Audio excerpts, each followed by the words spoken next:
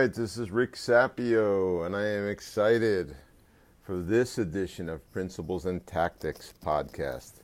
We like, as you know, if you listen to the Mindset webinar about permanence, we like permanence. We think putting permanent structure and permanent systems allow things to last and endure through ups and downs. And everything fits together inside Business Finishing School. We have the battleship principle. The battleship principle is a principle that allows you to endure any negative event that could happen to your business, but it starts with having permanent structures inside your business. BFS, we believe that being an entrepreneur and creating value is one of the purest forms of self-expression and fulfillment in the world. Our objective and my objective is for you to be the best entrepreneur and business person that you could possibly be. That's it. It's that simple. There's 3 legs of the BFS stool. You have to have all 3. The first is principles and tactics. You have to understand the basics of business, just like learning a language. Then you have to have the right mindset. You can't be the type of person that has massive emotional swings that doesn't allow you to build a great company. So it's principles and tactics, number 1. Number 2, mindset. Number 3, financial success. We want to make sure that you put the structure in place inside your business and inside your personal life, so when your business is successful, it converts to you creating wealth for yourself and your family. All right. So we're moving on to principles and tactics, but you have to think about the operating values of your business always, and I call this the decision-making lens. Are you putting every decision that you make, including every decision that you're making today, through the lens of simplicity, probability, and leverage? You know what they mean. You've heard about them for years. What are you doing to install these 3 operating values into your life, into your relationships, into your business, into your hiring, into your bringing on vendors? When you're bringing on a new vendor, do you have a process to make sure that that vendor is going to add simplicity, probability, and leverage? Do you have that? It's very important. All right. In the BFS business frame, every business, if they want to have simplicity, probability, and leverage, needs to have the components of the frame, which is a crystal clear and short business purpose statement. It's got to be short. A purpose statement could be 2 words. Sell books, like Amazon. Or the best at selling books, 5 words. The best at selling books.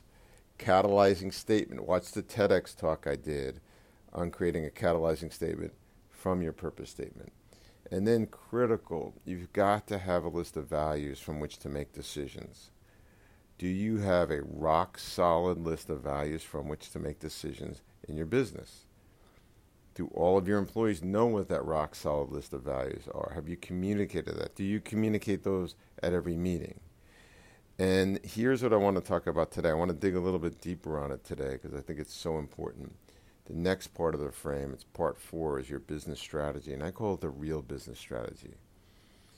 Because in business, what happens today is, I talked about this in the mindset webinar, but what happens today is things are built on quicksand.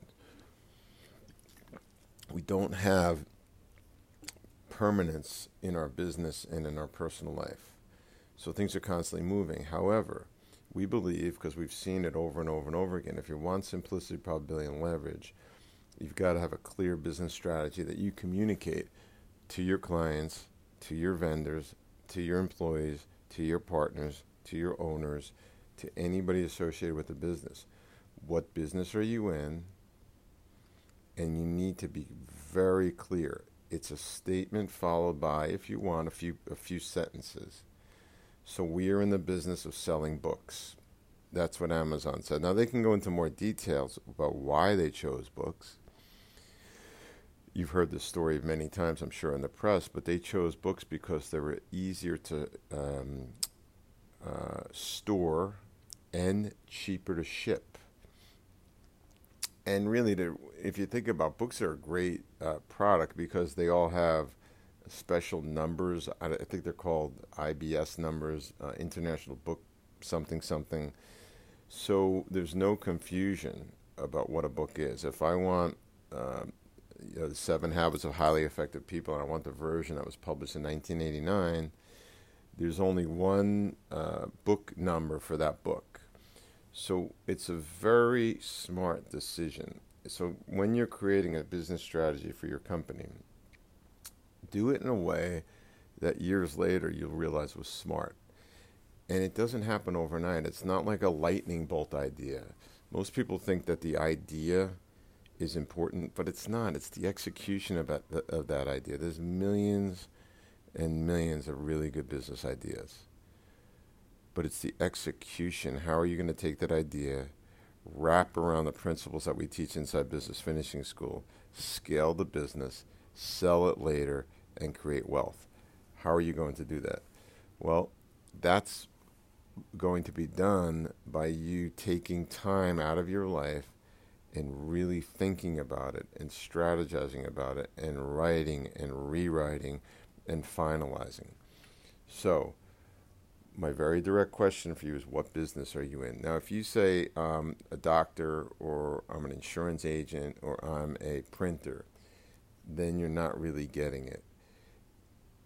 Instead of saying I'm an insurance agent, you could say I free up widows' futures.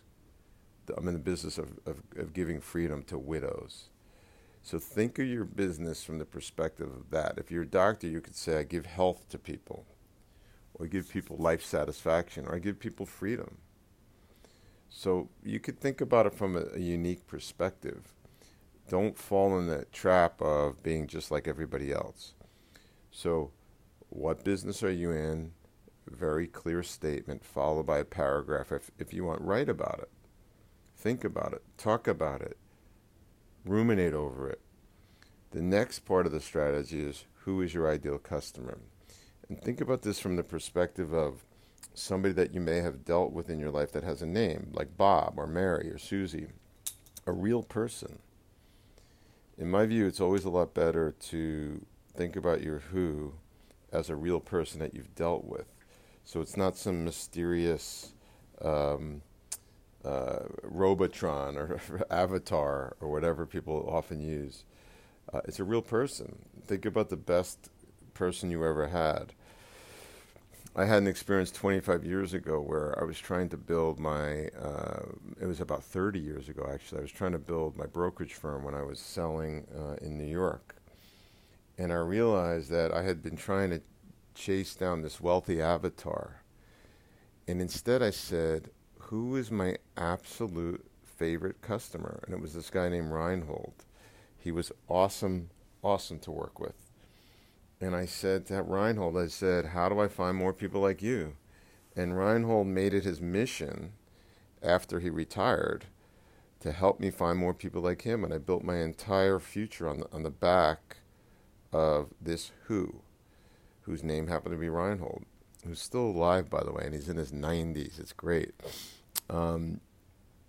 So get really clear who. You can put an avatar if you want, but then put a person that is a real person that you've dealt with that avatar most closely resembles. I really think it's better to have a person. And then how do you deliver your product or service? This is a little tricky, because in the how is both your marketing. How are we going to market? How are we going to get in front of our who? So you have to ask the question, how do we get our what in front of our who? And that's all of the things you're doing on the marketing side. And then the second part of the how is, how do we deliver our product or service? Let me use an example of, I'm not sure why this is on the top of my mind right now, because I don't know that it's an industry I would want to be in, but there's one in my building, and they're very successful. They have a print shop. They actually print, the stuff that we use for our business growth summits. They print books, not books like that you buy on Amazon, but booklets for events. They print signs. They print knickknacks. For example, if you want to get, I don't know, an iPhone cover and you want to put your logo on it for an event. They do stuff like that. So when you ask them what business are you in, they don't say we're in the print business. They say we're in the customer service business. And our product is branding. So they could brand any product. So, they would say that they wouldn't say they're in the print business. In fact, if you look at their sign, it doesn't even say that. It says branding all over it. We help companies brand themselves. Who is their ideal customer? Small business owners. And how do they deliver their product or service? They deliver it by word of mouth. They're constantly saying, who do you know, who do you know, who do you know? And they deliver it by high-touch service. So from a marketing perspective, it's all word of mouth because they realize there's thousands of companies that do what they do, and they're not going to be able to rise above the noise. Here's the interesting thing about this little business. They're extremely successful. They're always busy. They're always responsive. They're high touch and all of that. So let me back up a couple of steps and just restate it from a high level so you can think about your business from this perspective. If you have not written out a crystal clear real business strategy, which is what business am I in, who is my ideal customer, and how do I deliver my product and service, both from a marketing perspective, i.e. how people hear about you, and a product delivery perspective. In other words, how are you delivering your product? Then I believe you're not going to have simplicity, probability, and leverage in your life. It's incredibly important from my perspective for you to have all of this laid out. So when people come to work for you, or people come to do business with you, or people come to invest in your company, it's so clear that they're moved to take action. All right, so that's the fourth part of the business frame. The fifth part is having crystal clear long-term objectives. That speaks for itself. But even if you want to sell the business in 6 months, it's very important to have clear long-term objectives. We want to have 200 locations in 2030. That's clear. And then what are the quarterly objectives? In other words, what does the business need to get done in the next quarter? What are the 5 important, specific, measurable, attainable, realistic, and tangible objectives that we need to get done this quarter as a company? And then each employee needs the 5 for themselves. And that leads me to the last point. The 5 ways to pay every employee to have simplicity, probability, and leverage in your business is every employee needs a base salary. Every employee needs 5 objectives per quarter. Every employee needs to receive a company-wide bonus. That's a small bonus that everyone in the company receives if the company achieves its objectives. So if the company achieves its 5 objectives, remember, this is separate from my individual objectives, but if the company achieves its 5 objectives that the whole company is measuring, then everybody gets $500 as an example, and we all go to dinner at the nicest restaurant in town. So it's the third way to pay everybody. The fourth way to pay everybody is something long-term. Like, for example, on your 10-year anniversary, I'm going to buy you a cruise, or on your, or you get options to own a piece of the business, or you have some type of insurance policy that is granted to you on your 12th year with the business. Something long-term to get people not looking for a job all the time, but wanting to stay with you. So something long-term. And then lastly, people need benefits. We live in a world where if you don't give people benefits, they're going to look for a job eventually that has better benefits. And so for us, I think it's important to use what we call a PEO, a professional employment organization.